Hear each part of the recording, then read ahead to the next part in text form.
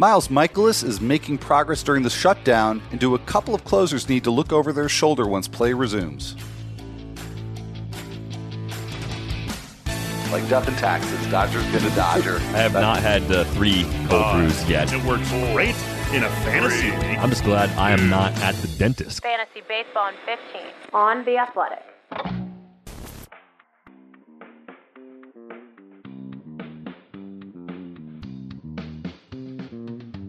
Welcome to Fantasy Baseball in 15 for Monday, April 6th. I'm Al Melchior, and I am joined by Derek Van Riper. So, DVR, we got one pretty quick news update here, and then we can get to some fun player profiles and some other stuff. Our news update regards Miles Mikolas, who had been dealing with a flexor tendon strain. He got a PRP injection, and he is now to the point where he is throwing from 120 feet. And next up for him is a bullpen session. So, there's different ways to interpret this, and we're actually going to get to that a little later in the show with our featured read. But I am a little bit surprised that Mikolas, both on Fantasy Pros ADP and on NFBC ADP, was within the top 300 for this draft season, even with this elbow issue. So does that strike you as odd, or do you think he is being or has been properly drafted? It seems a little high to me. I think, as we've talked about on the show, flexor tendon strains and PRP injections to treat them don't always prevent further damage to the arm. And it's a way of hopefully avoiding surgery. And with Mikolas, this is a guy who probably could split the difference between 2018 and 2019 with the ratios, and that'd be sort of a best case scenario. At least if he did better than that, I'd be stunned. We saw him struggle to keep the ball in the park like a lot of pitchers did last year. The K rate was actually a little bit better than in 2018, but still isn't very high. 144 strikeouts, just 184 innings a year ago. I'm cautiously optimistic. This is a lot like the situation we talked about on Friday's show with Griffin Canning. The extra time, for a guy like Mikolas to rest, it certainly doesn't hurt, but I feel like his value to the Cardinals is going to be greater than his value to fantasy owners this season. And to this point, I don't think I've drafted him on any of my teams. I have not either. I do have him on a very deep keeper league team, a team that's actually named after him, because there's a lot of ways you can play with the name Miles. But, drafting this year, I actually did draft Dakota Hudson a couple of times. And again, deeper leagues, but I think he's the better value when you're talking about a couple of Cardinals starters who more or less pitch to contact. I mean, Hudson more so than Mikolas. But I think I'd rather have the guy, first of all, who's going later, and secondly, who's now proven himself to be really good at getting a lot of ground balls and potentially limit hits on balls in play. Yeah, I mean, I think between the two, Hudson makes more sense to me, mostly because he's not dealing with the injury that Mikolas is making progress from. I think it's also, though, the age difference. Dakota Hudson's 25. I think when you're 25, you're more likely to come up with a little extra velocity or a new pitch that actually unlocks something.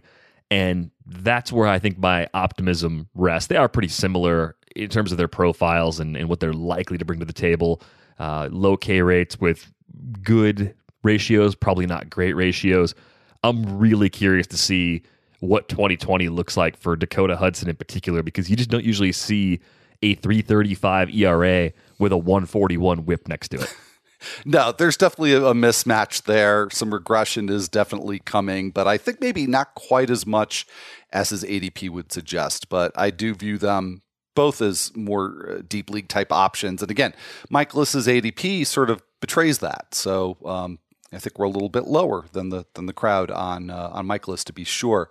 Now we're going to shift towards talking about some relievers, and we're going to get to a couple of player profiles. But I'm going to go in a little bit of a different order than we've been going in recent shows, because we've been doing the out of the park giveaways. We've been saving that for later in the show. But there's a connection, DVR, between the most recent trivia question and key giveaway and the players we're going to talk about later. So there's a method to the madness here. So first of all, I mentioned, I believe on the Friday show or sometime last week, that we had two people who had gotten all of the trivia questions correct, but hadn't won a drawing. Colin and Jimmy Johnston. Colin just goes by Colin on Twitter. And I wanted to give them a chance, and actually it was one of them that actually suggested, hey, why don't you give us a chance to win a drawing? I thought that was fair. So we had one key left. So I intentionally made it hard. I had a trivia question. I gave it to both of them. I DM'd it to both of them, gave them a day to answer, and they both got it correct. So I went back to Out of the Park, explained the situation, and they not only gave me an extra key so I could reward both of them, but a few on top of that, so we can keep this going. I thought that was awesome. Thank you, Out of the Park. The question was, who are the only two relievers to have at least 150 strikeouts and a K-minus BB rate over 17%? Over the span of 2015 to 2019. So the last 5 years combined, what relievers have 150 strikeouts and a K-minus BB of at least 17%, but no saves? So there are two pitchers. They are Michael Feliz and Nick Goody. And I basically altered the question a little bit and added the at least 150 Ks and sort of lowered that threshold, because Michael Feliz blew away the field in terms of strikeouts for pitchers who didn't have a save over the last 5 years. He has 300 even. Nobody else even had 200. So my question to you, DVR, and again, congratulations to Colin and to Jimmy Johnston. You both get a key for Out of the Park Baseball 21. But does this say anything to us about Michael Feliz maybe being due for saves in the next year or two, given that he's been so proficient at getting strikeouts and having more strikeouts than walks compared to any other reliever who doesn't yet have a save over the last 5 years? Yeah, I think it's definitely possible. I mean, the 2019 season was finally a step in the right direction for Feliz. A 3.99 ERA, a 1.26 WHIP, best ratios we'd seen from him against big league hitters since, I think, 2016, which was his second year up in the big leagues with Houston.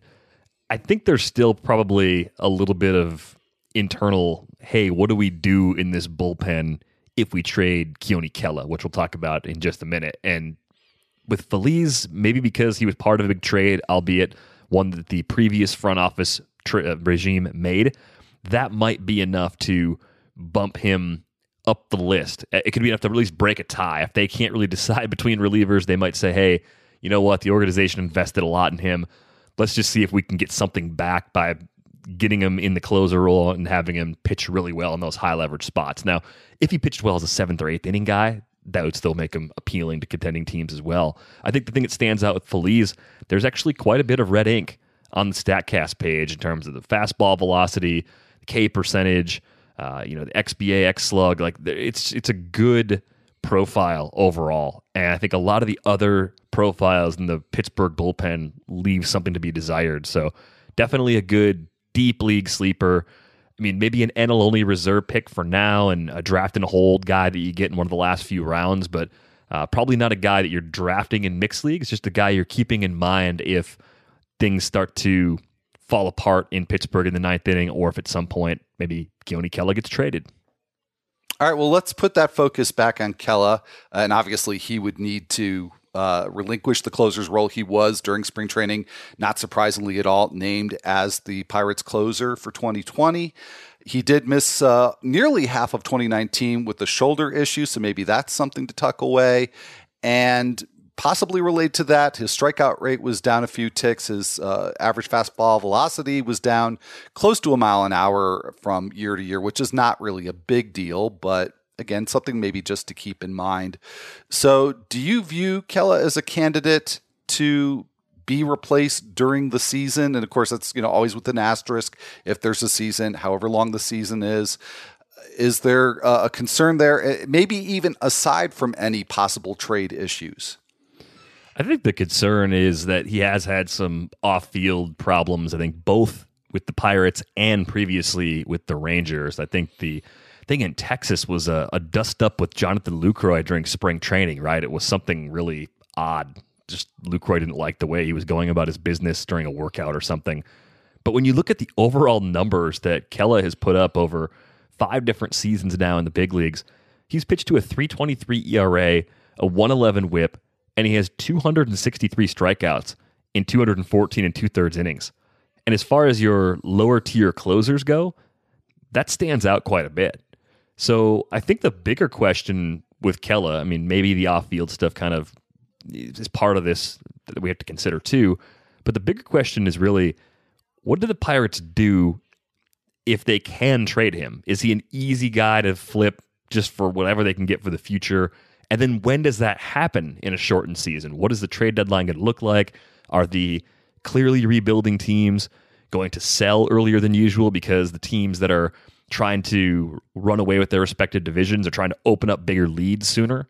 I just think this is going to be a really odd season for so many reasons, and the trade deadline is one of those things that we know absolutely nothing about in terms of when it's actually going to be, but also how teams that are contending and not contending are going to try and go about upgrading their rosters for the short term and the long term. Now, DVR, I forget, do you have upcoming drafts, drafts that were put on hold? Yeah, I've got a few that have been put on hold, and then I'm starting up a fantasy baseball triathlon, which will have a AL only, NL only, and mixed league auction, and that's going to start up probably about a week or so from now. We'll do one auction a week for most of April. So I've got probably, with those three, I think I had two other ones that were paused, and I was planning on signing up for something for the NFBC, and things got put on hold before I could do it. So I think I've got about 6 more drafts to go. Oh, wow. Okay. Well, then, this is definitely a relevant question for you, which is that when we look at situations like Kelle's, are you just treating it as a normal situation, understanding that the range of possibilities of how deadline deals are, how those unfold could go any number of ways? How are you planning on treating that for those upcoming drafts? I'm looking at him as a half closer. I think whatever this season looks like, assuming there is one, the trade deadline's probably going to be before the final 30 games or so. It's about as late as it can be, right? So if we're talking about an 81-game season, you probably have about a 40 to 50 game window where Keone Kela is closing for the Pirates. They're not supposed to be a good team, so maybe you ding a little bit there. That's kind of where that half closer comes from. So I've got him 24th among relievers in my rankings right now. Giovanni Gallegos is in that same range, mostly because we just don't know if the Cardinals are locking in on him as their guy. It's a little bit behind Jose Leclerc and Brandon Workman, in part because I think those teams are better. So I think skills-wise, we're talking about a guy that probably is more talented than Shane Green, but could follow a very similar path through the 2020 season to the one that Green followed in 2019 when the Tigers flipped him to Atlanta. Gallegos' situation is one that we should probably unfold on a future episode, because this now creates the possibility of Jordan Hicks maybe getting a larger share of saves this year if the Cardinals are inclined to push him back more aggressively into that role. But we'll save that for another time, because we are going to talk about Taylor Rogers here. There's no reason to think that there's going to be a closer controversy in Minnesota. So the argument I want to make with Rogers is that I think he's been a little bit underappreciated. Now, if we go back to the beginning of August, right around when August 2018, when he began a lengthy scoreless inning streak, from the beginning of August 2018 through the end of 2019, he had a 191 ERA, a .85 WHIP. He held hitters to a collective slash line of 196, 244, 300 with a 32.5% strikeout rate and a 3.9% walk rate. So that's just incredible. He wasn't quite as good last season as he was during that scoreless streak in 2018, but he may have been cheated a little bit because his XBA was actually a bit lower, 18 points lower than his actual batting average, and I really haven't found any reason to doubt the XBA. He is 9th in ADP among relievers on Fantasy Pros ADP, but he is 6th in NFBC ADP. That strikes me as more realistic, and I think there's maybe even an argument to put him into the top 5. How do you see this? I think he's definitely got the skills to be top 5. I've got him 7th among closers, so I guess I'm a little closer to where the NFBC market is drafting him. I think Taylor Rogers is outstanding. This is a guy that had only a 4% walk rate last year, a career best 32.4 K percentage, and on top of that, he was throwing even harder than he was last year during spring training. So there might be a velocity bump. We'll see what happens when things pick back up again, of course. I love the fact that he's on a good team. I do think there's the lingering concern with Rodgers that exists to an extent with Josh Hader as well, where you look and say, are the Twins the kind of team that will use their best reliever when they need him the most? With Hader, I think we have a little more proof of concept with that when Corey Knebel was healthy. I think with Rodgers, that's a little bit more of a leap to this point, but I do like the way the Twins handle pitching in general. It's just part of the reason why I like that team so much at this point from a pure value standpoint. But I think Taylor Rodgers is one of the safest closers on the board. If you wanted to take him as a top 5 closer, I mean, I'm not pushing back real hard on that. I think I've got him kind of tiered with Roberto Ozuna, Ken Giles, and Kenley Jansen. And I think with Kenley Jansen having such a down year last year relative to his lofty expectations, I would totally understand if somebody wanted Rodgers ahead of him. Yeah, no, I think that's actually should be pretty clear at this point. But yeah, I think top 6 for sure. Maybe you make an argument for top 5. But I want to shift over here to the featured read because it really ties sort of everything that we've been talking about all together here. And it is another Eno Sarris piece. I do promise you we're going to switch things up a bit. We've gone to the Eno Sarris well a lot lately, but it's because Eno does great work and he's got another great piece here. What to do about pitching in a shortened baseball season, of course, on The Athletic. And without giving it all away, you need to actually read the piece. But he makes an argument about the relative value in a shortened season for relievers versus starters. And DVR, do you think there's an argument here maybe to bump up the value of relievers in your rankings for this shortened season? It's something that Eno and I talked about on Rates and Barrels, and I'm still not 100% sure if I'm bumping up all relievers or just the top-end relievers. If I do make a change, it is going to be on guys like Taylor Rodgers. It's going to be the top 7, top 8 closers, the guys that I really trust from a skills and role standpoint. But even that, we're talking about a relatively small bump. It's almost more that they would rise because some of the starters who are full season accumulators in the second tier might fall slightly. It might just be kind of shifting those two groups a little bit.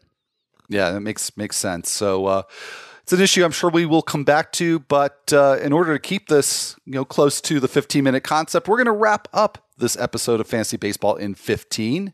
If you're not already a subscriber to The Athletic, keep in mind that we are running a 3-month free trial, and you can also get 40% off of a subscription at theathletic.com/baseball in 15.